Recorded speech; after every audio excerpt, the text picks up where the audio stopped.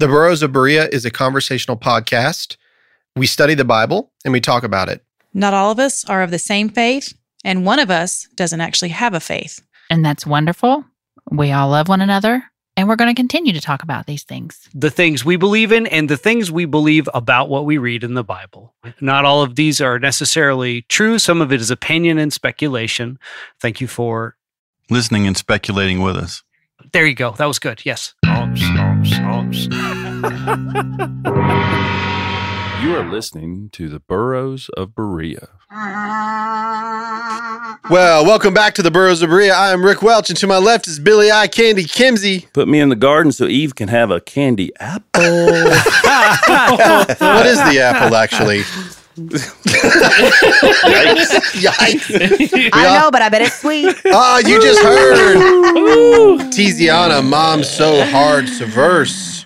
No. How you momming? No. You ain't momming right now at all? No. No, that's my momming. That's how I mom so hard today. No, I said no. Oh, the answer is no. No talking about it. Yeah, wait till they say it back. Yeah, no. Oh, they do. And Cherry, the Annihilator Lewis. Hello. Sweet of the Edge Edgerton. Hey, y'all. Behind the glass, Rocket Man Andy Bishop. Cow. And Big Daddy Carter. Oh, yeah. And straight out of Compton, Rock Hicks. I can't help it. I can't get used to it. I love it. So, we're all here. Yes. Can you believe it? The gang's all here. Yes, that's true. Started from the bottom. Now the whole team's here.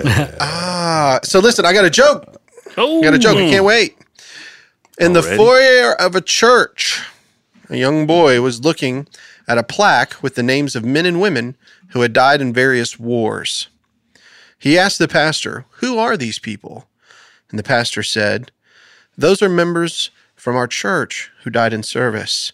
And the boy asked, "The early service or the second service?" I love that one. That's funny. This dog and this cat are having a fight. And it's great. I love it. It's the cutest fight I've ever seen. So as you can hear, Tiziana is here with all the Burrows. She has been on the Notes from the Underground only for the past few months, and she's been working really hard for 5 or 6 months. We finally brought it out from the underground. Yep. The underground is above ground for right now until she goes back under. Yeah, until I have to go nurse again. And I crawl back underground. But we'll say, I think all of us can agree that you did a fantastic job on your study, all that research and all that effort that you put into it. And so we really appreciate it. Thanks. And so this is going to be a roundtable discussion about that study. And also, not really I guess it could be a Q&A, but we're all going to talk about homosexuality in the Bible or same-sex activity in the Bible. And then either where we come from traditionally or where we have gotten to at this point in our life, and just kind of like talk it out. We're not very well known for resolving issues, and I get it, but I like the fact that we can talk about it openly and care about one another, and I want to keep it that way, right? So shut your mouth. No, I'm just kidding. Who are you talking about, Willis? What you talking about, Willis? So any thoughts, Tiziana? I mean, I know we did a little follow-up that came out before this episode, but any little follow-up thoughts that you've thought about since you've closed that study? Well, no, but I did, after our follow-up conversation, go back and do a little bit of extra research so that I would know my ass from a hole in the ground about some other stuff that I was just like going, blah, blah, blah, blah, blah, but I hadn't really looked into it. So I wanted to be sure that I had some substance for the blah, blah, which I did a little bit extra, but not a whole lot. Yeah, sure. Yeah, I made a comment. I referenced a study like it's from 2004 that I didn't have the particulars for, so I went and looked up those particulars. But other than that, no. I'm just ready to be done with it. I know. It's a tough topic. It's a triggering topic for a lot of people, or activating topic, or however you want to say it. It's one that it's one that I feel strongly about, but I also understand why other people don't feel so strongly, And so I don't think it's something that can be resolved. Listen, my little sister is one of my favorite people on the whole planet. She's got the Spirit of God in her. Her heart and soul are just, what she has suffered in her life and how she's been able to still be a good person is miraculous. Mm. She's a wonderful human being. The Lord told her that because the Bible says the four corners of the earth, that the earth is flat. Mm-hmm. The Lord told her that. You can't talk her out of it. Right. And even Peter, or even Paul says, just because I think I'm justified in my own mind doesn't mean that I am. And when I die and go to heaven, that's when we'll all figure it all out, right? Paul says that about himself, just because I think I'm justified. So I accept that just because I feel strongly and just because I feel certain that I did this study and I understand and I've got it figured out for myself, just because I think the Lord told me the world is flat or whatever, I also know that it's not really up to me to decide what God tells anyone else. Yeah. And it's not up to me to decide how anyone else responds to those same scriptures. Because the fact of the matter is, the unfortunate reality is we don't actually know because we weren't there. We weren't. And so we have to just be willing to kind of like roll with the punches and try to interpret it for the best of our abilities. Like I talked about, one of the earliest examples, there was no such thing as like computers and pornography in Hebrew Bible or in the old times. So like we can't, as modern Christians, look to the Bible for an exact scriptural reference in Leviticus that says don't watch porn. You know, we have to extrapolate that. So because we have to extrapolate that, I accept that. I might be extrapolating in a different direction. And so I don't know that I don't feel strongly that I need to convince anyone or talk anyone into anything. Thank you for not, and no one could see my air quotes. Yeah. just for those of you listening, since that's all of you, I did air quotes or convince anyone. So, you know. Well, what I'd hope that our listeners would do is what I wanted to do, which was just to shut up and listen for a while, because I've never heard it from that perspective. I've definitely never heard all of the research that you brought out. Not at all. I didn't know anything about the Hellenistic period or the Greeks. I didn't know anything about pederasty. None of that. I didn't know it. Yes. I am actually wanting to do a study here at some point, I don't know, a side study or whatever, on the Greek worldview and how it still permeates our culture versus the Hebrew worldview. That's a good one. Which Jesus, that would have been his worldview. Right. And how the Hellenistic Greek worldview, because the spiritual world is all good and the earth is all bad. That is a Hellenistic worldview that we still have. Heaven good, earth bad. Heaven good, earth bad. That dichotomy. And that is not the Jewish worldview. But I want to do a study on that, so I'm going to leave that because that's not anything. But when you came out with all the things about the Greek culture and Corinth and the Corinthianize as a verb, you know, I've heard that from pastors over time, just how absolutely horrid and abominable what they did was. And, you know, I've done some studies on the gods Moloch, his wife, gosh, I can't remember. It would be Aphrodite. And the third, I can't remember the third one. Baal. And how they're very similar throughout cultures. So those three gods are very similar throughout every culture. If you go back as far as Sanskrit that we know from the original, and how what they were doing in those temples in Corinth wasn't any different than what they were doing many, many generations back in those temples to those gods, because they're essentially the same gods. But anyway, it was some of the stuff that you brought up was very poignant, though I didn't agree with everything. You know, it was very poignant, and you had done your research for sure. Well, and if you want any support in doing a side study on the difference in Greek thought and Greek sort of cosmology versus Jewish cosmology and Jewish thought, I'm happy to loan you any books or participate in that study, because I think that's a brilliant study, and you're absolutely right. There are a lot of ways that the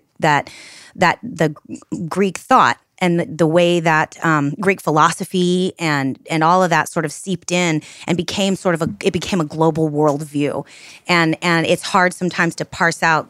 And it was because of Alexander the Great, absolutely, and because of the Septuagint, and really I've been just listening to a bunch of different people and reading about it. But when the disciples, the ones called by Jesus, were gone, their disciples, that their people that studied under them, and then so forth and so on, became more Hellenistic. And so it was really the second to third generation after where the worldview switched from the way Paul, Peter, the Hebrew way of thinking, and it changed to a Greek way of thinking. It is really fascinating. I can't wait to hear that study. The study, Yeah. Yeah.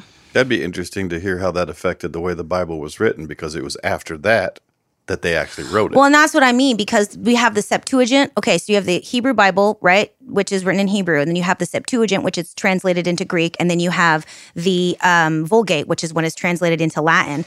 And so since a lot of these people were reading the Septuagint and not the original Hebrew, even some of the ways that they were walking around believing what the Hebrew Bible said wasn't accurate, because it was based on the way that it was translated into Greek, which necessarily included some Greek influence in the way that Greek people thought and did things, because that's what language is, a reflection of a culture. And so it's almost impossible to translate things cleanly from culture to culture. You're almost always going to have that cultural lens or influence. And so, the fact that all these people were reading the Septuagint too and not the actual Hebrew, I think that affected things as well. Mm-hmm.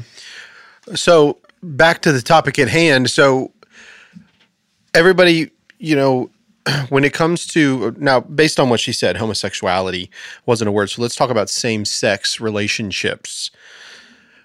Biblical. Okay, so if we're talking about biblical, I said in our follow-up that there are no examples or discussions in regard to a same-sex relationship that's considered okay in the Bible. It's never discussed. Mm-hmm. Am I right? There's some chatter and some thought around Jonathan and David's relationship. Nope. But that is also highly debatable. So that's the only possible example that I could possibly offer, is that some scholars and some folks have suggested that was an issue. Well, that I've also maybe heard Jonathan the same thing was in about love Jesus with David and John. I've But in heard the Hebrew scholars talk culture, about that. it was frowned upon. Yeah. In the Hebrew culture. And so they would not have What was frowned upon? same-sex relations, because they were trying, like, I love what she said, they were trying to take the pagan out of the Jew, the Hebrew, Mm-hmm. and God was trying to make them into his people with his laws and his dictates, and try to take that paganism out of them. She didn't say it just like that, but it was something, that's the way I heard it. So, but David and Jonathan would have been raised in a Hebrew culture, going to Hebrew school and learning the ways of the Hebrew law and doctrine, and they would not and same-sex relations were not a part of that. But in their culture, they would not. That doesn't mean they wouldn't have done it. That doesn't mean they wouldn't have done because it. over Sure, time, that's it's been exactly what I was frowned gonna upon say, in yeah. almost every society. In fact, it still is frowned upon in most societies, and it's still People prevalent. still wind up being gay, no matter how much they went to For sure. Bible school. Right. I mean, animals. I went to Christian school with a kid who fought his whole life. Animals do things. I've got 2 boy puppies at the house, and I'm Oh yeah, having to I think we said tell it. them to We knock said it it off. in the last one, but there's homosexuality all across the animal kingdom in certain amounts. But I do agree with Sarita that it is quite an extrapolation, right? The Bible never explicitly says that. It never says that Jonathan slept with David. It said that, he loved him and took his, robes off and presented him in extremely intimate fashion. It doesn't have to have been because Jonathan was gay and loved And David. we can read anything we but want we can to read into anything it. we want into it. Yeah. So I absolutely, I just like, if I'm digging for any possible example, that's the only one, like in my studies or like in my education, that came up as well, that's kind of weird. Certain ways that Jonathan behaved towards David also are not how Hebrew boys would have behaved. And so it's kind of like, there's just been a question mark there is really all that scholars have said. And I think one of the biggest issues that I've seen in regard to the church and homosexuality, and not so much in America, but just by and large historically, is that there is a push for the acceptance of the practice because of it being a loving relationship versus being, like you talked a lot of the biblical points were coming from like rape, right? Yeah. Like abuse, physical abuse of male to male for domination and power. Yeah, And power desire for different. something odd. Yeah. The desire for fetishizing sex and sexuality. Right. Yeah.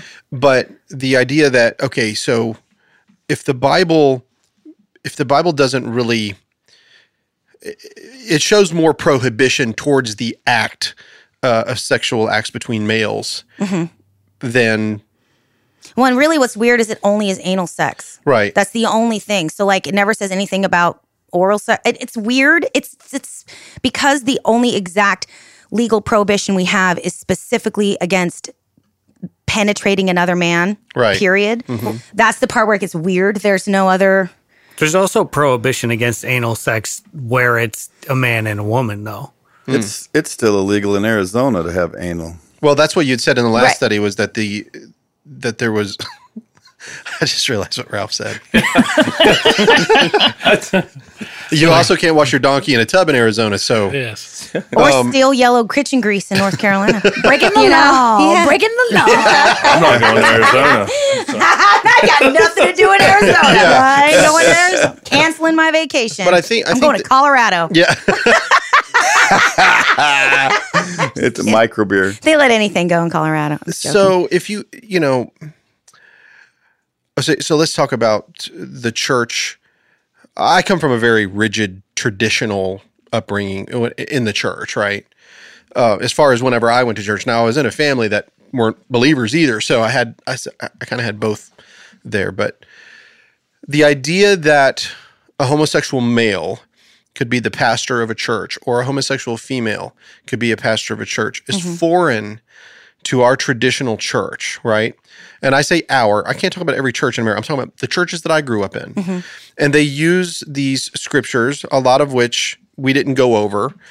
But if it says that he should be a husband of one wife, we're so traditional that because I've been divorced and remarried, I can't be a pastor of a church. Yeah, I can't be a pastor of a Presbyterian church if it's a classical Presbyterian church because women aren't allowed to be elders or ministers. And it's strictly because it comes out of the Bible, because they read this letter written by Paul to Timothy and explaining to him, or to Titus, whoever it was he was talking to, what the recommendation that he gives for how the church should be set up, right? And because he does that and it's a biblical sense, then that is like an order from God. God has ordered, this is how it's going to be. A husband of one wife, he shall not be a drunkard. He must be, his kids have to be in good order and good discipline. And, you have to show these things. And because of that, they think, or not they think, but my church where I'm at. If you don't meet that criteria, you're not good enough to serve. You can't be a member of the cloth. It's really not even about good enough. It's just that you don't qualify. Yeah. You're not good enough. It's in black and white. Qualifications don't necessarily mean positive or negative. It's qualifications. Yeah. I don't have a doctorate, and so therefore I can't go. Gotcha. Okay. Do you see what I'm saying? Yeah. So they're just saying that it removes you of your qualification. It doesn't negate you as a human being, and it certainly doesn't negate you as somebody that can serve in the church and do all kinds of things. You just can't be the pastor of that church or of a church, right?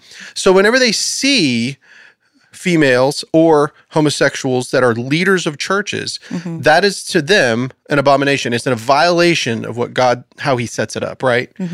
So because of that, if you think about the traditional thinking, all of those verses like you've read, the clobber verses, the verses from the Old Testament, when they see those, it's pretty plain. It's kind of cut and dry for them. Sure. Very easily to see that. It's black and white. It is. Literally, black and white. It says, and like, okay, so you Man remember when you did the one, lay with man, like the one that you did in your, I think that was in the very first study you did or second study you did, a man shall not lay with a man as if is a woman. Without knowing, even with the cultural bias or the cultural things, or if it being rape, people who are like me and you and everyone else that doesn't have all this research or looking into the culture, we're reading that Bible and we're saying, that's pretty simple. It just says don't do it. Now, we also know that it doesn't say anything about women. You've talked about that. Like, funny enough, it doesn't actually get into women. But that's not really surprising to me either, because women were not considered even citizens of their country. They were second class, which is, we look at that now and we think that's deplorable. Even in Hebrew culture, women weren't allowed to give their testimony in court because they're, such liars. I mean, because they were such liars. Yeah, like they weren't even their testimony wasn't even considered in court because they're just women or whatever. But that's one of the reasons why I think Jesus was such a great dude, because he was a champion of women. He came from a culture that was not a champion of women. Most men. Listen, Christianity has done more to raise the status of women, period, than any other culture, religion, sect, whatever, because before Jesus, there wasn't any status as women. And all of a sudden you got him talking, his disciples are, thanking Lydia and talking about whatever. I can't remember which Priscilla and whichever one is a boy. Aquila. Phoebe. Priscilla and Aquila and Phoebe. One of those is a girl. One of those is a boy. I never know because the names end in A, and I'm a Spanish speaker. So if it ends in A, it's a feminine word. Right. So they're both feminine to me, but I know they're not. But all that to say, when you look at, it took a while to get there, but where Christianity went and the status of women in those countries, for the most part, I have it pretty good compared to Mary, mother of Jesus, Mary Magdalene. I have it pretty good compared to Joan of Arc. I have it pretty good compared to the 6 wives of Henry VIII. But you think that's in regard to Christianity, or you think that's in regard to the advancement of our culture? I think it's in. I think those things can be the same thing. Yeah. Yeah, but I don't think the Jewish people treated their women as less than, because in order to be Jewish, your mother has to be Jewish, and I don't think they were put down. And I think that there's a lot of women, Ruth and all kinds of different people in the Old Testament that were women that were power women. I think that we have to remember that there is Judaism as this religion, and then there's Judaism as like a culture. And that it just like you have Christianity as a religion, but you have American Christians as a culture. Like there's lots of people that only go to church on Easter and Christmas and they consider themselves a Christian, but really it's more of like a culture. Yeah, it's really more of like a cultural thing that they participate in. So I am. Well, right. Maybe in America, but I mean, if you go to many South American countries, women are still treated less than men. Absolutely. So, right. So what I mean by that is that, when we talk about like researching Judaism, we talk about researching Jewish culture, we talk about reading the Bible, again, we're talking about a whole culture's specific religious experience. There's a lot else involved in that, you know? So like maybe they culturally had this law in the books that like women couldn't give testimony in court, which they did. But like then in their spiritual texts, they've got these elevated beings like Esther and Ruth and all this other stuff. And so I think that what you see there, like Andy said, is the true story of God being woven into the story of man, despite man, which was to man and woman created he them in his image. You made me sound pretty smart. You're welcome. Which was to elevate them. And there's been in United States, for example, I mean, the civil rights movement was largely spearheaded by black churches. The black church was a Christian church, I specify, was a major breeding ground for a lot of the civil rights movement and for a lot of the ideas that were spawned, like the Montgomery bus boycott. That happened as a grassroots, in the black churches where they're able to get together and discuss and talk and stuff. So you cannot remove Christianity and Christ from civil rights. And I think that's more to your point, Sarita, is that there's definitely there's a place in our culture where Jesus Christ and the civil rights movement in one way or another have held hands, whether it's people with disabilities, which I think that Christian parents fought to have their children in their homes instead of institutionalized in 1956, which gave birth to the Ark of the United States, which is a nonprofit organization in Washington. You had black Christians fighting for civil rights.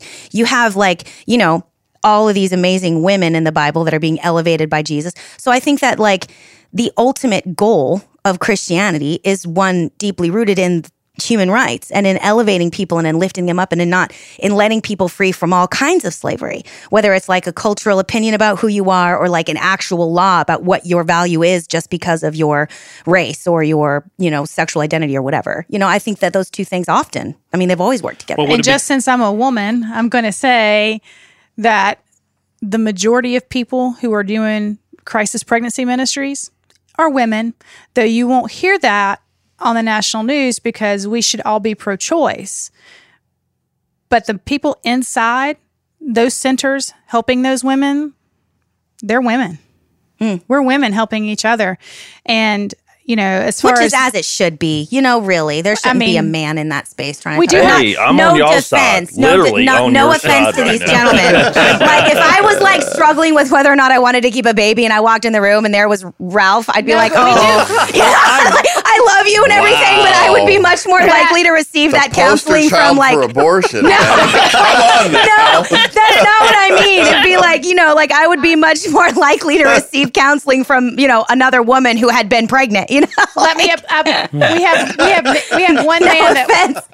Ralphie just happened to be across from me, really, too. This is the only reason I threw you under Ralph, the bus. I'm on your side on this. Thank God you can carry that weight, brother. No offense, Ralph, but you look like a baby killer. killer. In our center, we have 2 men.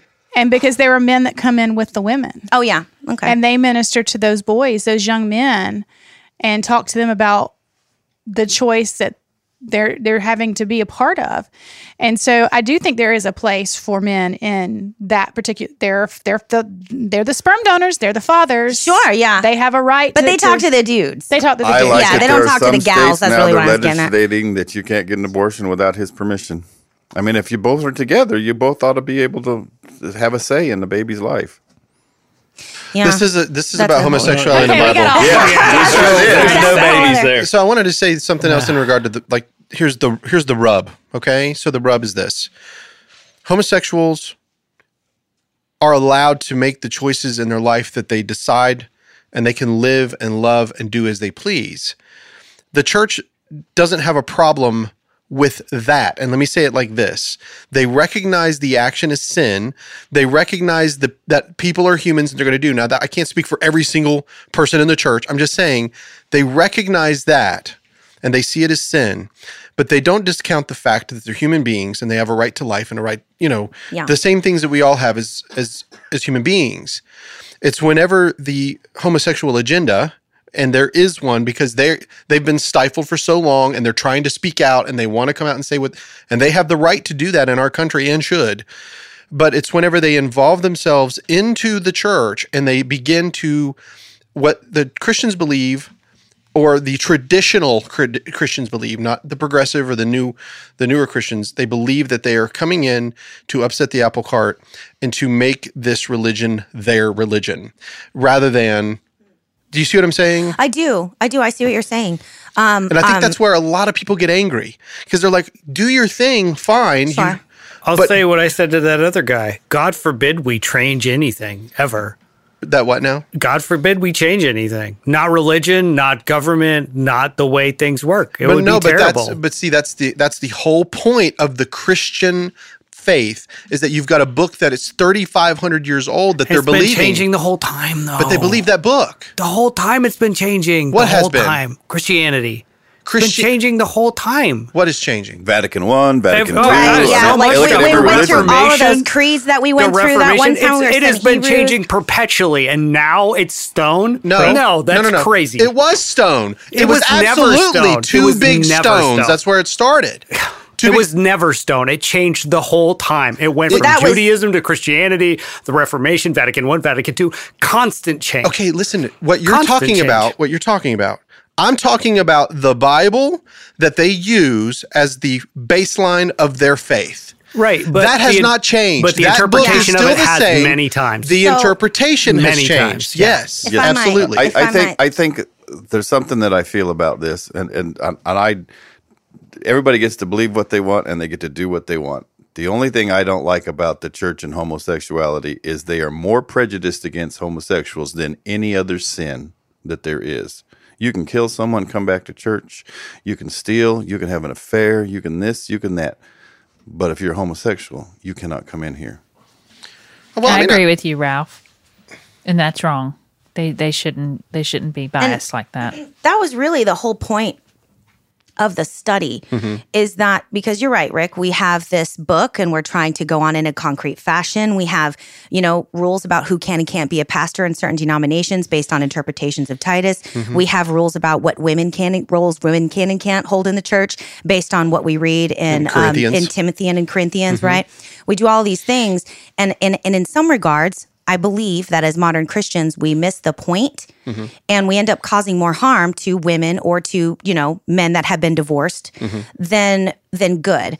And while we are not gonna inhibit women or men who have been divorced from serving God in any capacity that God chooses, I believe that the church as a structure are doing those identities a disservice by telling them what they can and can't do based on interpretations of texts that are 3,500 years old. See, now I'm going to make a bunch of people mad. Go get them, Ralph. Especially as I start off the women. It's okay to have a men's club and women can't come in. You sure? There's no. I don't have a problem with it. I don't have a problem with it if you want to have a club. Boy Scouts are a terrible women example. don't get to come Not in. anymore. Yeah, that's And the church, I know. whatever church, whatever denomination is a club, and they say these are the rules of a club. Now you follow the rules, you get to come in. You don't follow the rules, you don't get to come in. The only problem I have with any of it is the prejudice and the way that some people get treated, whether it's gay people or people that steal or people that are poor, or what. Because I've seen it all. I've seen people too heavy, not allowed into churches or not welcome. I've seen all kinds of things. Because they're disrespecting their temple by being gluttonous or whatever. Well, just because the pastor doesn't want that kind of person in his church, he doesn't want to see those people there. So don't put those people on TV.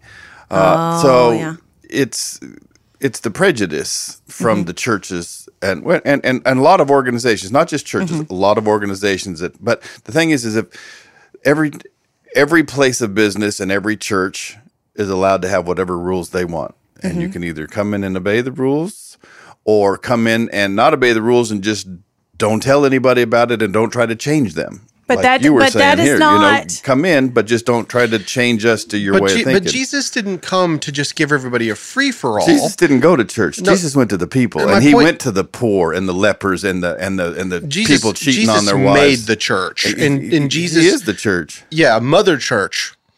That is totally scriptural. My point is that he didn't come to give us a free for all.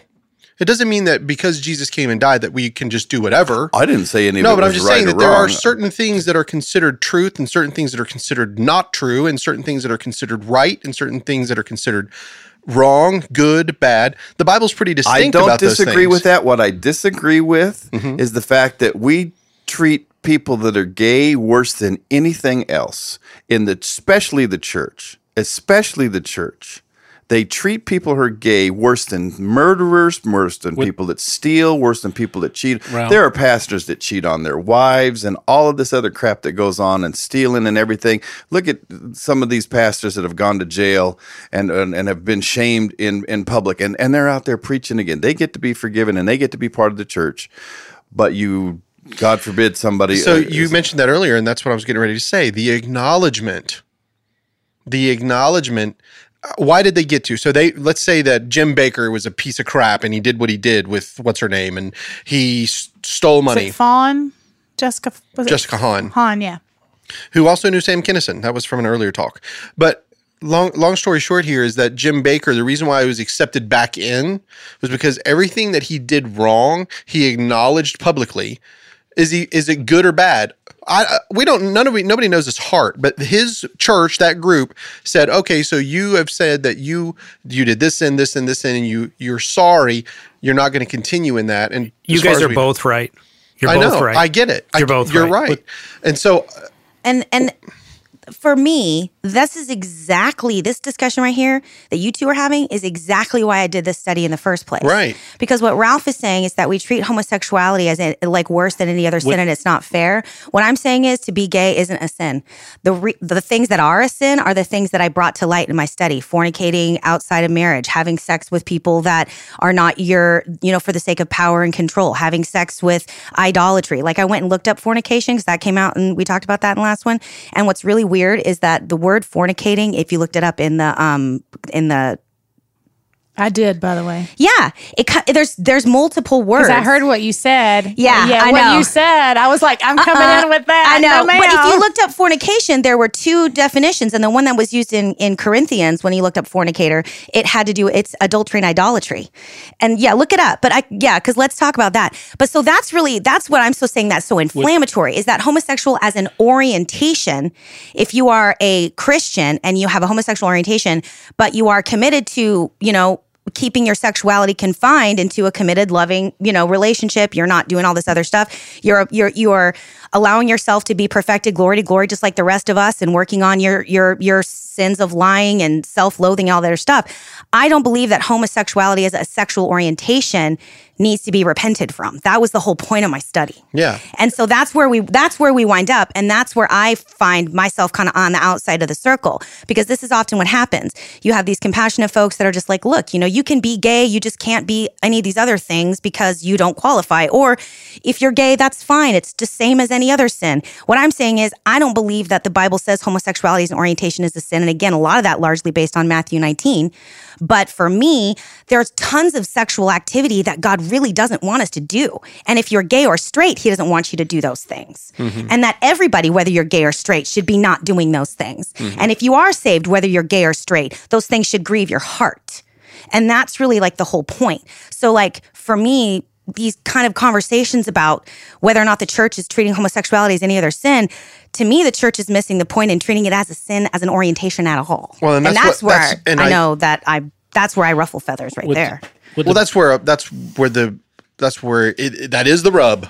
Yeah. That is the rub, because I would say predominantly the Christian church believes that homosexuality is a sin. I think the Methodist Church just had a massive split. The United Methodist. They lost a bunch. I saw Mary McLeod commenting on a bunch left. Yeah. Because she got real mad. One of the first denominations to really come out and say, just like Seventh-day Adventists were the first denomination to acknowledge that Black people were human beings that deserved to be baptized. Right. And I'm sure lots of people were mad about that, too. They were, absolutely. So, I mean, it took a long time. You weren't even allowed to marry a Black person if you were white until 1964, V versus Loving versus State of Virginia. So when it comes to civil rights, Christianity has worked really hard in a lot of ways to overcome a lot of cultural beliefs regarding people of color. And I think that in some regards, the Methodist Church is kind of doing that same thing regarding homosexuals. The unfortunate reality of it is that a lot of gay people aren't saved. And so a lot of gay people are out there engaging in activity that a saved person wouldn't engage in. And so they're equating their unsaved activity with being gay. And that's the mistake, I think. And so gay people are kind of like... perpetuates them acting out. Yeah. And forcing it down people's throats because they've been shunned, and because of this. And I think that, I wish Christ was here, and I wish all of the churches would fall down, and I wish everybody would worship together, and that everybody would get together, and we would take care of each other. And, people are sinning all over this world every single day, and we're all going to church. And I know lots of gay and we're all sinners. So, let's accept everybody. Let's bring everybody in the church, and let's try to grow them in faith and love, so that they don't sin. And just remember, you're not going to hell for the fact that your neighbor's sleeping with someone they're not supposed to. That's a good point too. I mean, even in the case of somebody like Haggard, where they acknowledge an individual sin, it's not as if they stopped sinning from that point on. Right. So, and I'm with TZ, or at least I am in spirit as much as I can be. But that's... I got the heathen on my side. That bodes well for my argument. Yeah, right. Great. Yeah, I think you should just be nice to people. Well, I mean, the thing is, the fact of the matter is that, like, Rick, you over here talking about the gay agenda, which I don't really know what that is. I hear a lot of people talk about that. I know, that's such bullshit, isn't it? Well, I don't know what it is, and I don't necessarily need to get into it. Absolutely not. I don't know what it is. Absolutely, that is not bullshit. But here's the thing. In the church, for real? Well, that I don't know. In the church. Oh, I don't know. I'm not talking about the world. I'm talking about the church. I'm not. I thought, like, when somebody says the gay agenda, it draws a picture of like a cabal of gay people like rubbing their hands together, trying to make everybody gay. Well, that's what I've heard. Make people gay. So but I want to say this because the fact of the matter is that, like, I know so many gay Christians, and I know so many gay families, and I know so many gay married couples that go to bed at 9:00 at night and take their kids to the library on Saturday. Right. And they're not out there like trying to show off their boobs at the gay pride parade. Like, just, you can be that if you want to. But what I'm saying is, what happens as Christians is that we equate homosexuality with the really loud and, over demonstrative and the like, accept me the way that I am. And so, let's be fair, New York in the 70s. Generally very fun. Generally very fun. I had a gay man sing me happy birthday a la Marilyn Monroe wearing a water bra and a shaved chest on my 18th birthday. It was very entertaining. What bra? Water bra. Anyway, what's a water bra? Totally different story. But I mean, like, the thing is, but the fact of the matter is, like, I've known plenty of gay men that would never in a million years harm a child. And I know plenty of straight men that have. Oh, absolutely. You know, like what I'm saying is that I think what happens is we've got this picture of what gay is that includes all these other things that are just basically what an unsaved person is. Mm-hmm. We don't know enough gay Christians that are living in loving, committed relationships, which we would call, you know, heteronormativity. But that's a whole other conversation where it's like, I'm like saying you can be gay as long as you do it like a white married, you know, heteronormative couple. But, and I am saying that, and I do get in trouble for that in the gay community because they're like, we can live however we want. Yes, you can. You're not saved. I'm not talking to you if you're not saved. I'm not talking to you if you're not saved. But your homosexuality and your unsaved, like your not saved nature are two separate things to me.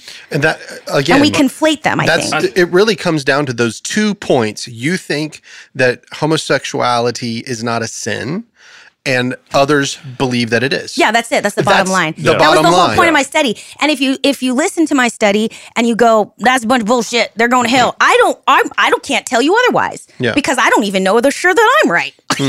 I just think that I am. I might be wrong. Yeah. I don't think that I am based on the study that I did. But if you listen to every last ounce of what I said and you don't have any questions about it, you're just like, yeah, but I still think it's wrong. Okay, you probably also think that women should shut up in church and not cut their hair. Fine. I can't tell you that that's a bunch of shit either. And there's a lot of, and again, traditionally speaking, like a lot of those things, when we talk about women speaking in church, I do not, what does Paul say? I suffer not a woman. Yeah. Or to have any authority over a man or to speak in church. Is that not what he says? Yeah, that's what he says. So it's black and white. Yeah. Now, so should there ever be a female pastor? No, there shouldn't. If you're going to do that now, what about a Sunday school teacher? Not if there are little boys in the class. Okay, but only so a female should only be able to speak over females. Well, when is there a male? Older women. When does a male become a man? If there's still a little boy, maybe, but like certainly not a high school age class. Depends on if they're a eunuch or not. Yeah. I disagree with that. I disagree too. Only I'm saying if you take it literally. Yep, there it is. We're supposed to instruct our children. And so as long in our culture today. You're not supposed to instruct other people's children. So that would be a Sunday You're supposed to instruct your children. Yes. And so that, because it's the family, right? So if we're going to take it to the letter. Which I have done to the letter. And you instructed my children all the way. Yeah. And that's wonderful. I'm just saying that if we're going to take it to the letter and there's no room for error, like I think that a woman can speak in church anytime she would like, personally, because I don't live in Corinth and I don't have these temple women that are coming in screaming in my church. Or you don't go to church in a Jewish synagogue where women sat in the top and had to yell down at their husbands. Exactly. Yeah. And he says, I don't allow a woman to speak in. Why? Because he wanted to keep order in that city at that time with that culture. Yes. Was he talking about our culture? Well, if we're going to read it to the letter, then we're going to live it to the letter, or we're going to be allowed to interpret. If we decide to interpret and let things go, then what Tiziana is bringing to the table is completely accurate, and you have to be able to go with it. It doesn't actually talk about it if you really study it. Now, if you disagree with that, then you have to bring it in the culture, in the language, in the same way. But I think it's already interpreted. I think we've already interpreted by our misinterpretation. Well, no, but for her interpretation, it is that homosexuality is not a sin. For other, as an orientation is not a sin, but all of the activity that was same-sex activity that they were doing in the Bible was bad, and you shouldn't be doing that. And see, and to me, it's completely clear that the Bible, in my opinion, says that homosexuality is a sin. Mm-hmm. That's how I see it. Mm-hmm. And I can't unsee it. That's how I see it. I see it because of the design of the family and all the way down through the ages. And I don't disagree with you. I just disagree with the way that we treat them versus everybody else. I don't hate, but see, that's the point. I don't hate. We talk about how I'm not talking about that. It's just just because we're here in Asheville and I've worked in West Asheville and I've seen it. We're very unwelcoming. So we should not. You mean churches? Churches and people that are Christians. I've seen. It's okay. So if it's okay to be friend with your brother-in-law who cheated on his wife, and it's okay to invite him over for steak dinner, why can't you invite the gay couple over? Well, it has to do with repenting. Live next door? But it has to do with repenting. Well, so the point is, it's like if your brother, Poor Rick has been trying to speak for but if they don't believe it, let Rick say it. Rick Carter. One of the biggest, Tiziana, you brought up a point about homosexuality. There's like two different classes almost. There are the casual persons that you know so much well that were Christians, and they're sweet and caring people. Then there's another class that Andy says are fun people. Well, the fun people seem... And never the twain shall meet. Never the twain. That's what I was going to say. I was like, those just kidding. Yeah. The one thing about the fun that's classified as the fun people, they hitch themselves to pride. Yeah, some of those people are the people that Tiziana are talking about. It's just, they have a weekend once a fucking year where they get to be super loud. And they're not like that every day. Right. Again, as Tiziana said, you just made these two polar opposites and are going to talk about them like there's nobody in the middle of that line. That's not true. Oh, I understand that. But they're hitching themselves to pride. And when you hitch yourselves to pride... Well, so here's what we're missing. Sin is sin.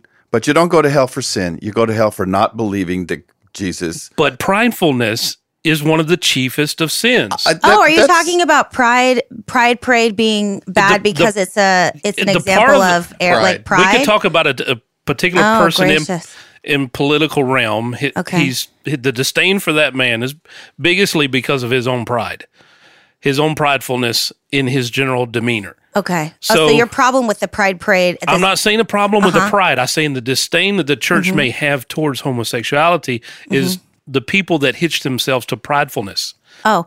Well, and I think the church's problem is the people that are hitching themselves to sexual immorality and lasciviousness. That is true because of what Rick is talking about. Whether they're gay or straight, the black and white of how the Bible currently is written. Yeah. And if you take it literally... Oh, yeah. That's what they're taking. But what makes the disdain for it, I feel, is that they're the ones that hitch themselves to pridefulness. And that can be orchestrated as, yes, it may be one day a year, but they begin to progress it to where it's every day. Well, it's like I think that feels like a caricature. That feels like a straw man of the category. Yeah, that feels like a straw man. Well, and again, so what you're saying is when you're talking, let me see if I can understand what you're saying. Because they're gonna scream, so we're gonna say they're like everybody. And again, so when you're talking about people who make their homosexuality such a source of their identity, it's what they put forward all the time, that they're prideful about it, that they display it all the time, that it's like who you have sex with is all of a sudden bigger than any other aspect of your personality. And I sat there and had a conversation with a gay man probably 2 years ago where he was just like, I don't understand kids these days. Don't you do anything else? Right. Art, what kind of books you're reading? Why do you want to hang your hat on your sexual identity? Right. And there is something to say about identity politics and when you choose one aspect of the self. But again, that would be the gay. These are unsaved people. I don't disagree with you. People. I don't disagree with you. And so I'm not going to sit there just like Paul says in Corinthians. If you're going to if you're going to remove yourself from all the idolaters in the world, then you're going to remove yourself from the whole world. I'm not here to judge them. I'm talking about once you've come into the church. And if you come into the church and you accept Jesus Christ as your personal Lord and Savior, and after that conversion experience, you are still homosexual in your orientation because you might have a genetic anomaly. That's the thing I looked up. I was talking about rams. They did a giant study where they took rams that were attracted to rams and ewes that were attracted to rams and rams that were attracted to ewes, right? Boy rams, boy sheep attracted to boy sheep attracted to girl sheep, and girl sheep attracted to boy sheep, okay? They studied their brains, and there's this particular part of the brain that's related to the androgen testosterone and how it turns into this other hormone that I can't remember. And in boy attracted to boy brains, it was very small. In girl attracted to boy brains, it was very small. And in boy attracted to girl brains, it was very big. So there's some these, and the way that the hormones were produced. So what they're saying and what this study showed, it's a 2004 study, is that in the brains of rams that are attracted to rams, there is a hormonal activity in this very special isolated part of the brain. And I can read all the words to you, but it's annoying. So I figured I'd just summarize. That acts the same as girl brains. What I'm saying is there is a lot of genetics that we haven't wrapped our head around. And one of them, genetic androgen insensitivity syndrome, you can be born with an XY chromosome, but your body, your hormones are releasing androgens like testosterone. But for some reason, your cellular structure is unable to absorb or interact with those androgens. So the part of your body that would distend and become testicles stays up into your body. And so these people are born and they look like they have vaginas and they look like whatever, but they don't ever turn into one or the other. They have to take replacement hormones. So what I'm saying is that person might be walking around with an XY chromosome and be attracted to women because they have an XY chromosome, but because their body doesn't respond at all to androgens, they just never turned into a boy. And what I'm saying is that person has to live in that body, a body that God made that way. And I'm not going to sit here and tell them that their God-made body is evil and that they have to sleep with a boy because they have a vagina, even though they have an XY chromosome and they have a disorder. The thing is, that's just one. There are literally hundreds of chromosomal and hormonal disorders that participate in how our bodies become what they become, why our sexual identities become what they become. And what I'm suggesting is that as Christians, we don't have all that genetic information. We don't make people give a blood test. This isn't Gattaca when they become a Christian. And if you don't know what's going on there, then you don't get to say that that person's sexual identity isn't also somehow related to what's going on with them genetically. We don't know. So all of this talk about how the gays are, if they're not saved, that's irrelevant. So they're not saved. And if they are saved, they're not going to go to hell because they're gay. That's not why you go to hell. Yeah. And so that's my bottom line is that like when we try to get into these discussions about the gay community, I'm like, they're not saved. I'm only talking about saved people. I just saw a guy on a corner this weekend yelling and screaming about everybody's going to hell. It was at the Apple Festival. Mm-hmm. You're going to hell for this. You're going to hell for this. Your guy said, you go to hell if you don't believe in Jesus Christ as your savior, pal. You quit telling people that they're going to hell for every little thing. Try to bring them in, and you're never going to get somebody to repent if you're screaming and yelling at him. He's going to go to hell. Something that while you were sitting there and you were talking about that, Tiziana, it's something that keeps coming to my mind, and it has been over the past few years since we started this podcast. And that's we are dealing with an ancient book, and your sister who is a flat earther. I have a lot of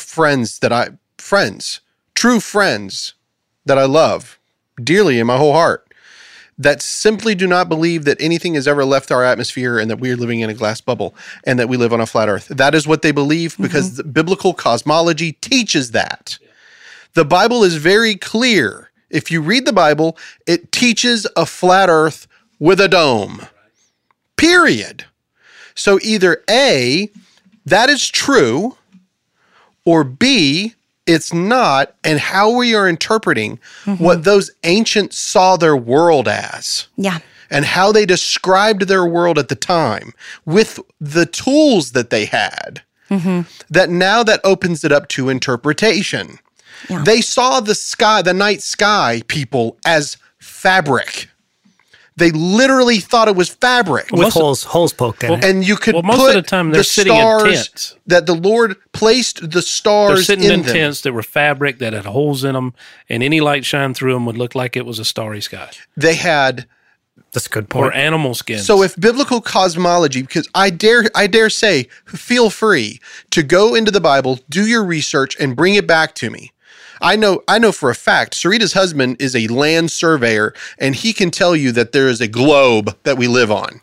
Yeah, they have to account for it. She was talking about that a little while ago, yeah. What Mike cannot do is take the Bible and prove to me that the earth is not a flat surface, a plane with a dome. He can't do it. The circle of the earth is the circle of the earth. You can search all you want. You're not going to find it. In the Bible. Not a chance. It doesn't exist. Why do we say it today?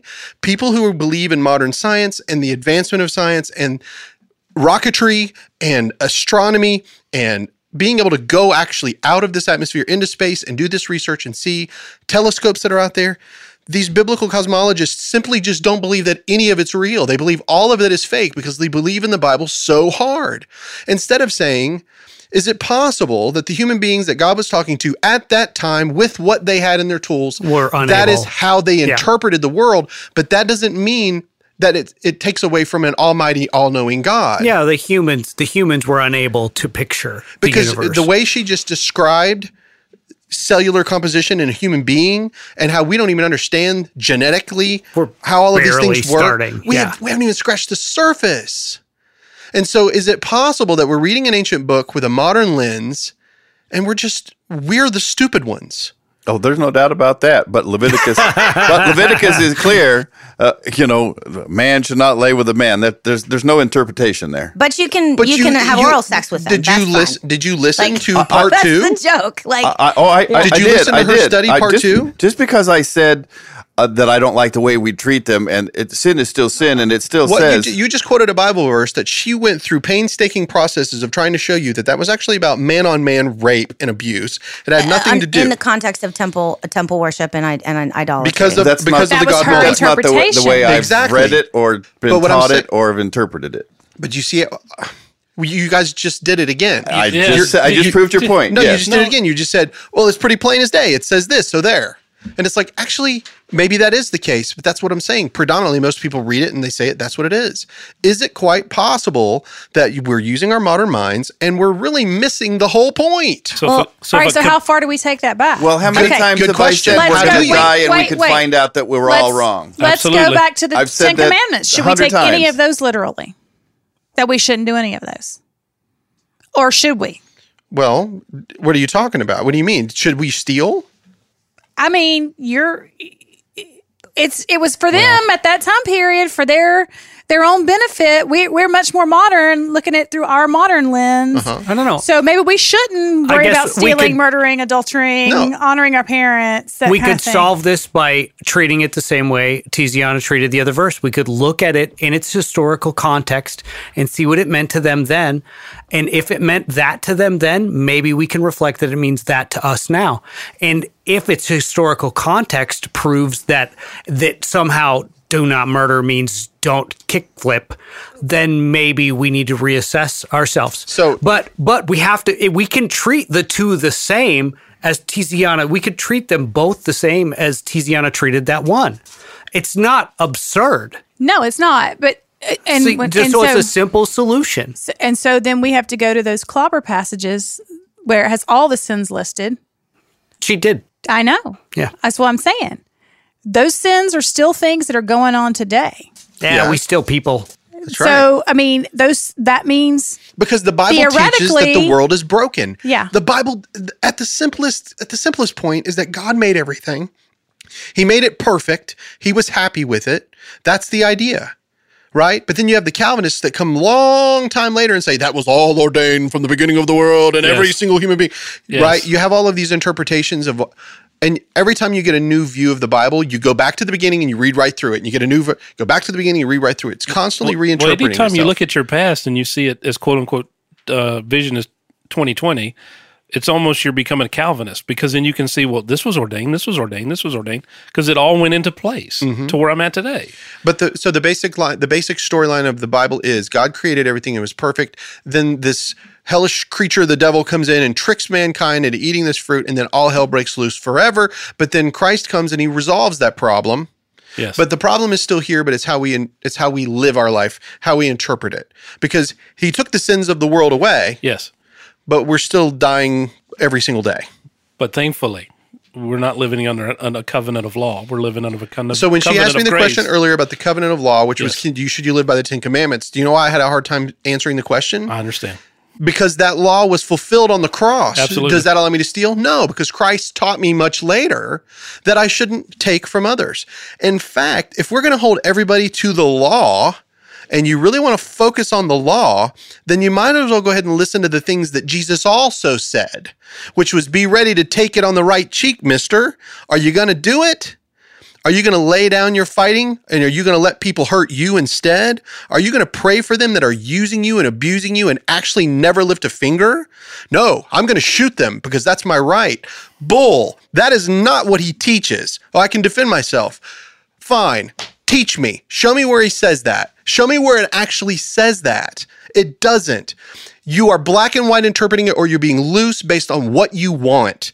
If you are afraid and you want to carry a gun, then friggin' carry a gun, but don't bring your Bible and try to prove it to me, because you're not going to. That's an American right. That's not a biblical teaching. Well, and period. Even like what discussed in Matthew 19, when the Pharisees are questioning Jesus about marriage, and the Pharisees say, well, Moses said that we could present a certificate of divorce, and that was fine. That is the law.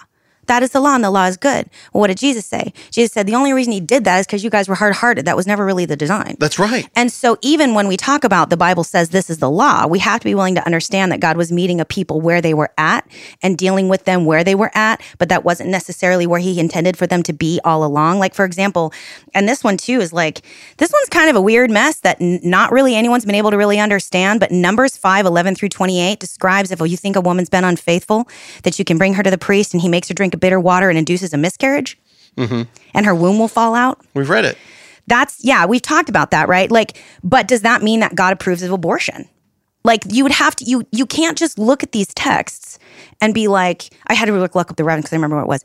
But like, we can't just look at that text and be like, well, that's what God says. If you think a woman's been unfaithful, you can just, give her an abortion. You can't do that. You know where that comes from? That's interesting. I sent that to you today. Jasher, chapter 2, verse 20. And it states, some of the sons of men caused their wives to drink a draught that would render them barren in order that they might retain their figures and whereby their beauty appearance might not fade. And when the sons of men caused some of their wives to drink, Zelia drank with them, and the childbearing women appeared abominable in the sight of their husbands as widows, whilst their husband lived, for the barren ones only they were attracted. Wow. And that was That's during a whole lot to absorb. Yeah. That was during Methuselah's time. Yeah, it's weird. But what I'm saying is that like in order to fully like parse out what's going on there, you got to do a little bit of cultural relevance in order to understand what's going on. And that's all I'm saying about the Levitical law, because people get stuck on that Levitical law, but I don't see you getting stuck on don't wear clothes woven of more than two kind of cloth. You don't. Are you wearing a spandex poly blend right now, or are you just wearing only cotton? Are you eating? I find people that get stuck shrimp? on that one law. Do you eat fried shrimp? Yeah. I know. Never mind, Billy. I know you don't. But do you eat fried shrimp? You've already heard this, right? Only to be polite. You can. But just so you know, it's a prohibition. It's something that you can't do, but yet we do it. And why do we say it's okay? Why do we say it's okay? Oh, because that was their culture? Well, why is it okay for that, but it's not okay for the other things that we're talking about? And I think that it's... Either live by it or shut up. I think we've just been ingrained with it. I mean, I think a lot of what we believe about Christianity is just what we've been taught for so long. The whole purpose of this talk, if you're telling us to shut up, that goes against the purpose of this talk now. If you're going to point the finger and say, we're going to live by every single word in this book to the letter of the law, then get to live in it. Yeah. And if you're not going to do it, then shut up. Because you can't put a law on me if you're not. No, not you. No. In general. Well, and the thing is, and I'm not. Sarita, we know better. By the way, she carries a gun and she's allowed, and I'm not even interested in that. I don't want to get shot. I mean, and again, like, whatever. But I'm just saying is that, like, when we take our Christianity and we hinder it on one law in Leviticus, one law, instead of looking at like all these other things and like all these other examples and all this other stuff, and when we are excluding an entire group of people from service, and when we're saying you don't belong in the kingdom of God unless you repent, yes, you got to repent. You can't be a Christian and still have a homosexual orientation. You can't be a Christian and you can't, be in a loving, committed, married relationship. You can't do that. You're not allowed. And we base it on this one law, but yet we're not doing that for all these other laws. I don't understand that. And I literally don't understand that when we let people that are wearing clothing woven from more than one kind of cloth in, or whatever, all these other things. And repentance it's only true. because I've done the research and I've outlined what I think that verse is in reference to, and so that's right there. The whole point, I think, is what she said, and I think we all have our own. What I think. Yeah. What I think. Mm-hmm. Right. What I think, and I'm but not I'm saying right. what I'm thinking. Yeah. What I'm thinking. I think we all have what I think. Right. I think we all have what I think, and I tell you what I think and what I know, because I love everyone in this room. Yeah. And we all love you too, man. Even Andy. He's not in the room. Yeah. I know, but I can walk around and go to the fridge. I this appreciate is all part you of the guys. master plan. Well, I appreciate everybody coming here all the time, and even having talks like this, where we have difference of opinions and we believe this or we think this, but we still keep coming back in here and talking, because it's not that we're trying to have angst with anyone or we're trying to prove that we're right and someone else is wrong. Is that we're talking to all you people out there and letting you know that God loves you. and that we love you, and that we'd like for you to accept Jesus Christ as your Savior like we have. That's it. So, and then let the rest fall into place. Do you know? Can we get, all right, so Cherry, you've been incredibly quiet this whole time because she's been chatting me up. I don't know about you. Yeah, I know, yeah. Do you have anything you want to add to this? Because we're getting close to the end, and I'd really like to hear your perspective on this. It was, to my understanding, the question was, does Scripture approve of or disapprove of same-sex relationships? Right. At this point, if you're going to say that the law was fulfilled when Christ came, then you would have to then say, adding on to what you said when Sarita asked about the 10 Commandments, what are you going to do? Throw those out the window as well. And you said, of course, Christ came, fulfilled it, and showed us a more and better way of living our lives because that had been fulfilled and the new covenant came in. Yeah. So at this point, then I would have to say, I don't see any scripture in the Bible specifically cut and dry that would say it would disprove or approve of same-sex marriages or relationships. Right. There's nothing definitive in there. If you're going to say that the old covenant has been fulfilled, it's passed away, then that ex-nays Leviticus. Right. And then if you look into the New Testament, there's nothing in there that definitively states this is acceptable. There's nothing either way. Right. All that is except for the Romans 1 that she brings up, Romans 1:18-32 that you talk about. All right. Or Paul that's says, a New Testament where it's Paul. Therefore, you cannot judge anyone because you've done the same things. Right. So when you look... But giving up natural affection, which she described, but natural affection and burning in lust one towards another was considered wrong according to Paul. Right. Reading that without the cultural reference, which even what she said, even that Greek is different, and scholars will tell you so. But they were also... He's quoting the wisdom of Solomon, we think. So with that being said, then you have to read it with cultural context and the understanding of the change of the language from Hebrew language into Greek language to understand that when that... Greek into Latin and Latin into English. Yes, so when that starts happening, you're right back to square one with understanding, like you said, Jesus was speaking to the people of that time in a way for them to understand. So when you start changing languages and you start changing interpretations of languages and translations of languages and to the people that you're speaking to, then there you are again. You're right back to the way that it's said, to who it's said to, but cut and dry without looking. You have to look into the culture of those people, what was going on, their gods, they were what Jesus was trying to tell them, throughout the Bible is that, you have been set aside, whether you want to call it the Jews as God's people in the Old Testament or us now, because we're all the church now, we are still God's chosen people. So there's a definitive part there that you have to accept and realize that you've been called to be higher than what he told us don't be a part of throughout Scripture. But still, there's no Scripture in there that definitively accepts it or then would deny it. Yeah, I agree with that. Because the thing is, you really can't say there's no Scripture that tells you whether or not it is or isn't okay to have involuntary amputation. Because there are people that just feel like their left arm or their right leg doesn't belong to their body and they feel really weird about it and they need to get it removed. And they will voluntarily amputate. There's no direct law about what that, because that's an invention of modern society that's rooted in modern surgery. You can't, there's also nothing that says you can't undergo a sex change operation. There's no biblical law that says you are not allowed. Not if you just read the Scripture. So there's all kinds of these modern things that are sort of like the inventions. I mean, you can extrapolate, right? You can try and figure it out, what maybe God would have done or said. But again, you're talking about these people that might be born with both sets of genitals, and because that happens, it happens. And then doctors and parents are making a decision for that person to remove one set or the other. And then as that person grows up, they're like, no, you cut off the wrong one. And then they'll go and get a surgery. There's nothing in the Bible that says that, because there's nothing in the Bible that says whether you can or can't do that and what that means. So we just are kind of left trying to extrapolate. You couldn't do it back then. Yeah. They left those babies on the hill to die. But also, they left them out for exposure. If a baby was born like that, they would routinely just leave them out to die. So, I don't think God wants us to do that either. I was going to show you an example, and then I wanted to ask Billy something too. How you talked about there's nothing in the Bible that really talks about watching porn, right? Here we go, Billy Billy. looks scared. Here we go, buddy. No, I'm not asking There's Billy. not. It's not a porno question. No, not for you. Not yet, Billy. I'll get to you in a second. Cut off my hands. No, my point is that when you extrapolate from the Bible, you would think, okay, well, God covered the nakedness of man with skins because he didn't want them to be seen naked. Also, he was told you should not look upon no one's naked body. That determined by God saying, don't look at another person's naked body is enough for us to extrapolate and to put that across our entire cultural idea. You also got Cain during Noah's time. Yeah. That looked upon his dad and wasn't covered. No. Ham. Or Ham did. Yeah, yes. Ham. I get the names wrong all the time. Yeah. Cain Ham. killed Abel. Ham, Ham looked upon Noah, yes. And that was considered, abominable to them. Anyway, my point he is, called in his brothers too to like mock his dad. It was pretty disrespectful. I know it's complicated, but it's again more text that adds. But again, the way that it's extrapolated, right? You can extrapolate these things to create the moral law that you're looking for. Right. But anyway. Well, the thing is, you have to.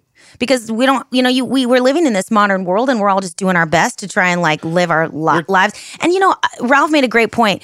You just don't join that club if you don't like those rules. That's why there's so many denominations. Yeah. So I just won't go join the denominations that like have a sort of catch-all homosexuality and orientation is unacceptable.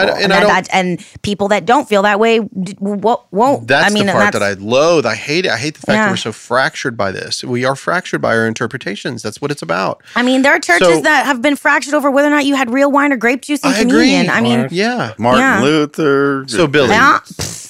Calvin, and I mean, come on now, Billy. The 39 articles, and Andy's back there going, and you guys wonder why I'm not a part of this. The unfortunate reality is that's actually true. Not why. Like, no, that's I mean, that happens a lot too. Like when Christians can't even agree on things, but like that doesn't necessarily. I want to know what you want. I want to know what Billy's question is. No, sorry. So Billy, why do you love porn so much? No. Why not? Duh. No. So Billy, you've obviously. It would depend on which kind of porn you're been watching. Listening. Really, really. Let's just be honest. Food porn. Really? That would be a preference. Candy porn. Candy. What? Oh yeah. So you've been listening this whole time. You haven't really spoke up. Yeah. You've listened to some of the study. I know you like to binge the studies. Oh yeah. Much like your porn. So whenever nice. what do you have a thought on this? Like how do you feel about all this? Two dongs don't make a right. No, I'm kidding. That was a stiff movie. We need some laughter. It reminds me of the movie that had like the two hot dogs in the bottom and said, "Hey buddy, does this look right?" Yeah. I'm kidding. Okay, listen. I got you. Okay. Well, so listen, that was a hard one to deal with. That's what she said. Listen, I have friends, I have families, members that are gay. I have no problem. I've never, I don't have no problem with it. I mean, I really don't. I mean, God created each and every one of us for His plan. Yeah. And Tiziana made a good point at her last, the 5 one, that she believes that people are born gay. Well, that would be God's plan if they are born gay, which is completely understandable where you're coming from. But there's more scripture about not judging other people than there is about being married or adultery or homosexuality. So just I don't know. Like I've always said, you do you. So I mean, that's technically like and gay, you do whoever. Like, but we're all sinners. I mean, I have a nasty, dirty past, and I just, I don't. You wait till you see his path, guys. Yeah. So, but he doesn't wear shoes when he walks in. Yeah, exactly. Look at the bottom of my feet, Sarita. So, but yeah, I mean, I don't. It's only on TV. Yeah, I don't feel the need to protest, or I think sometimes Christian people do that because they know if they believe that is a sin, that is the one sin that they are not going to commit. That's why they're so passionate about it. Right. Like there's a 99.9 plus 1% that I'm not going to be gay today, tomorrow, or 50 years down the road. Mm-hmm. So yeah, I can protest against gay if I wanted to, but I don't. Good point. It's an easy other. It's an easy, yeah. What So I don't know. Just I was when you guys were talking about we can't love people if we're bashing their heads in with their own pride flag. Mm-hmm. or with our own, or being our own pridefulness in that in that moment. Yep. Because just prideful Christians are terrible too. Because no matter what you think about the 10 Commandments, Jesus said, "Love the Lord your God with all your heart, soul, mind, and strength." And the second is as love your neighbor as yourself. Love your neighbor as yourself. And that there are no laws against that, and that fulfills the law. And then go make disciples. Yeah. Right. Yep. So if you have, I guess that's where we always come back as the Burrows, is we always remember that, when I see Christ on the cross, he's dying for the ungodly. That's me. That's what I see. That includes me. And that my path has been a mess. And why do I feel like I deserve it? Well, a lot of times I don't. I don't feel like I deserve that kind of grace and love. I just don't. And I think that's natural for a lot of us to not feel like we're worthy of something. But yet he did think that you were worthy of that. Mm-hmm. That's what the Bible does teach us, is that he loved us that way. And that's unique because that's not in a whole lot of other religions, right? That's very unique to the Christian faith. But I think what we've done is we've taken it and we've sort of turned it into a thing to bash people with rather than what it was, which is really about self-sacrifice and about loving others and giving rather than receiving, Which is what Ralph's talking about. All we need is love. Yeah. Yep. So are all hearts and minds clear tonight? Well, Tiziana, thank you for the time and effort you put into that. Yeah, I do think we solved the church's view on homosexuality. It's very clear. You're welcome. Today. Yeah, very clear now. Sure. Did it again. Sure. Would now be a great time to mention Patreon? No. Yeah. No, but he's right. He's right. Tiziana, not very many people put that much effort into it. Man. And then leave their family and come in here and then make it happen just to talk about your studies it. Listen, it was perfectly easy for me to leave the family. You're welcome.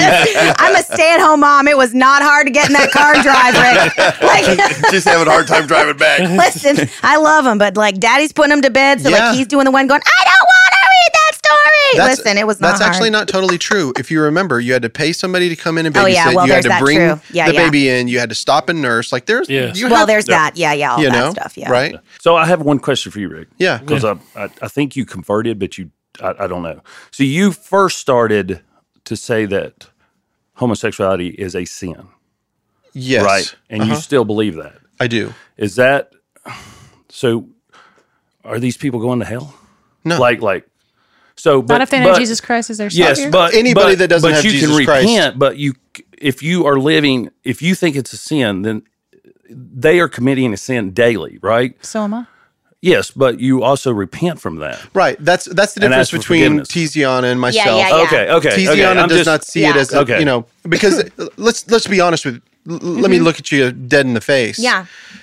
That is just sincerely how I read it in the Bible. Sure. Okay.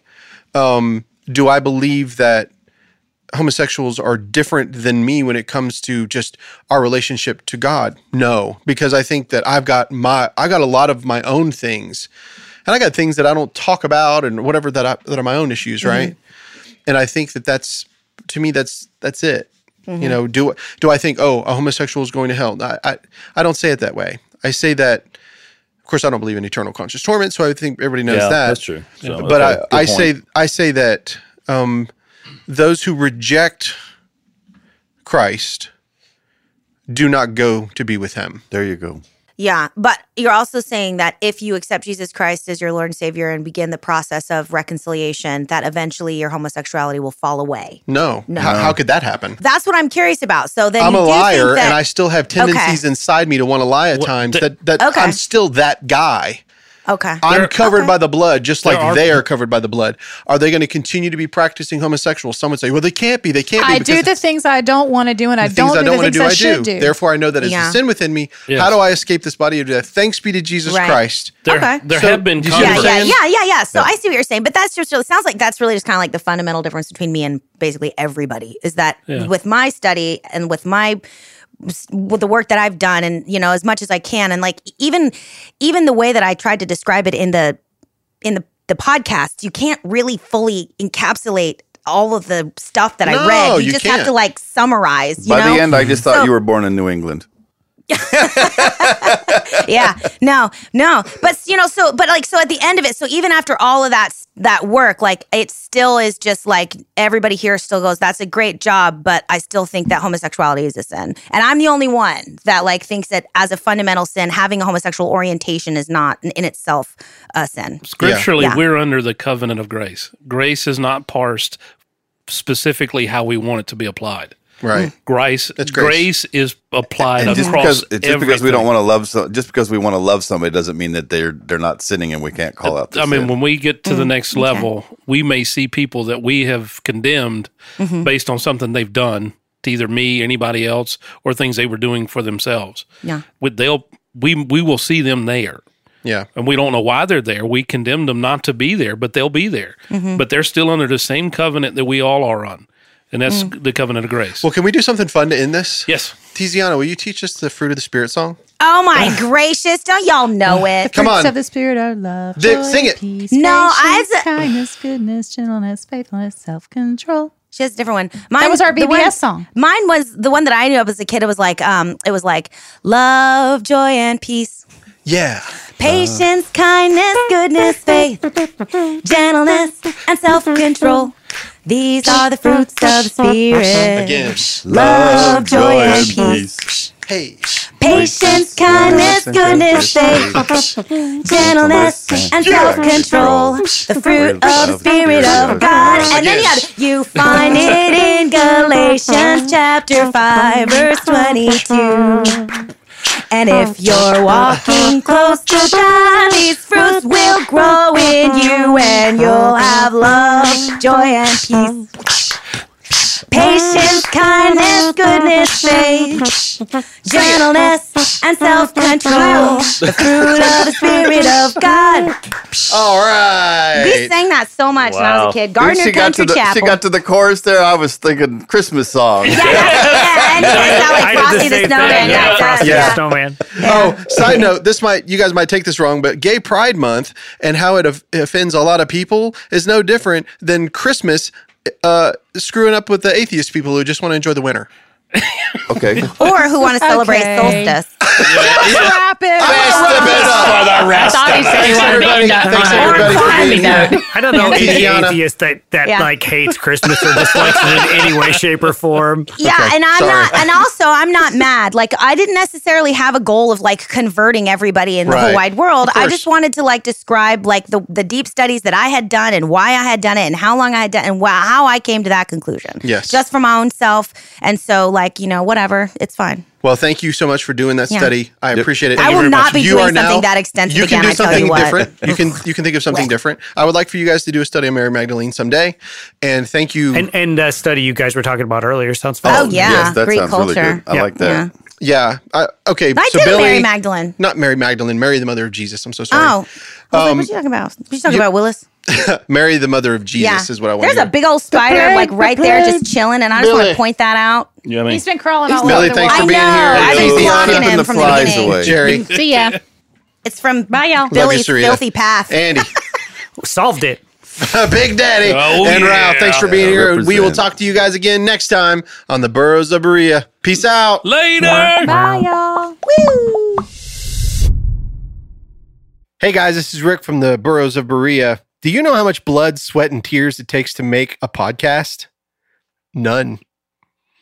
But that doesn't mean that it doesn't cost a lot. And so if you guys don't mind, if anybody would like to give to help us with these episodes, it would be great. We'll put out even more content. And if you go to our Patreon page, just search for the Burrows of Berea, you'll get extra notes, extra episodes, and it's pretty much free. $1 gets you a lot. Thanks, guys.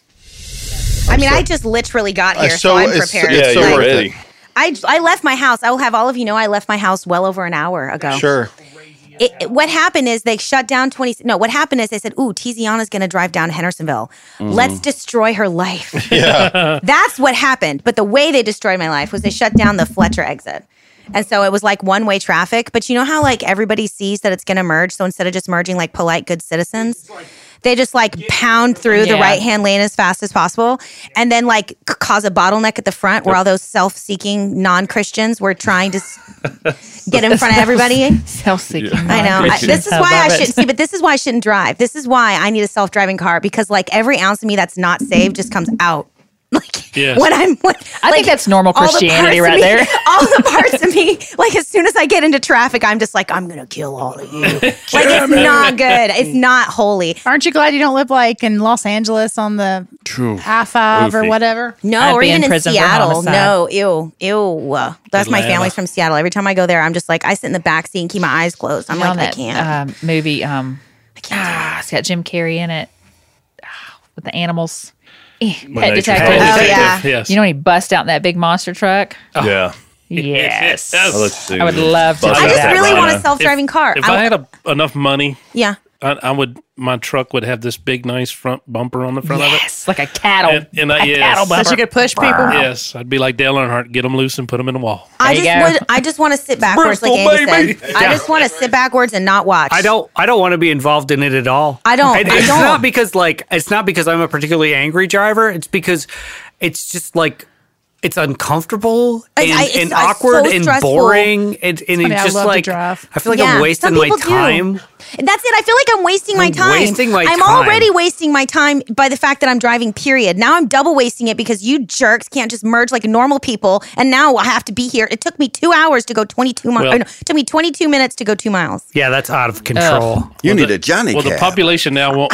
Johnny Cab. Johnny Cab. I loved that movie. That's my favorite movie. It's one of the best movies of all time. Such a good movie. What movie is it? Total Recall. Yeah, the original is legit. Yeah. Thanks for the ride. Right before his head explodes. It's a great movie. We should probably get rolling, folks. Oh, yeah. Yes. Are we rolling, Andy? I like Philip K. Dick and all his movies. Yeah, we're going. All right. Philip, great. Blade Runner. Has anybody Total had Recall. more movies made on a percentage basis of their total work than Philip K. Dick? I don't know. I doubt it. Because he's Stephen had King? Stephen King. by far. Paycheck. Yeah, Total but not on a Recall. percentage basis. Philip K. Dick, it's like almost everything that man penned has been made into a movie at least once. Oh, really? He's probably got about 7, so it may be King, but I think there's about 7. Well, no, he's right, but on a ratio. Philip K. Dick isn't as prolific of a writer as Stephen King. Right, That's by what he's far. saying, yeah. Stephen King is very as a prolific. percentage. Yeah. He's very verbose, and I can't. Very liberal too. One of my favorite things on Family Guy. He has one of the best things about him. He has one paragraph that's just one sentence. Yeah. I'm like, could you put a period or a comma somewhere in Not here? a chance. See, I think like that, so no problem. Although I'm not a big You don't think in commas? no, I'm not a big Stephen King I have fan. pauses though, in but- my thoughts. Yes, I Yes, do. you do think in commas. Depends how And I much coffee judge you I've had. by your non-usage I actually of say No, lists ma'am. with semicolons. My problem with Stephen King is that he goes Connecticut Yankee and King Arthur's Court a little too frequently for me, which is to say he writes because he doesn't outline his books. If he writes himself into a corner, he goes, and then magic. And that's how he solves the plot. And that's kind of where he loses me because he's an amazing writer, but he'll write himself into a corner and magic his way out Isn't of that it. the way Tolkien did, though, with the Lord of the Rings? It's like the entire final season of Game of Thrones. Yeah, every Yeah. time They were just something like, They destroyed that But show. the Very book much so. wasn't like that. Very the much book so. was But- excellent. Because Yeah, but the they book got didn't beyond the exist. books. They got beyond the books. Yes. Yeah, You know. yeah. Because he Yes. quit writing them. Well, is J.R.R. Tolkien? Yeah, J.R.R. Tolkien was like, Oh, sorry. and the Lord of the Eagles. Here comes the dragon. All right, let's get started. Oh, sorry. yeah.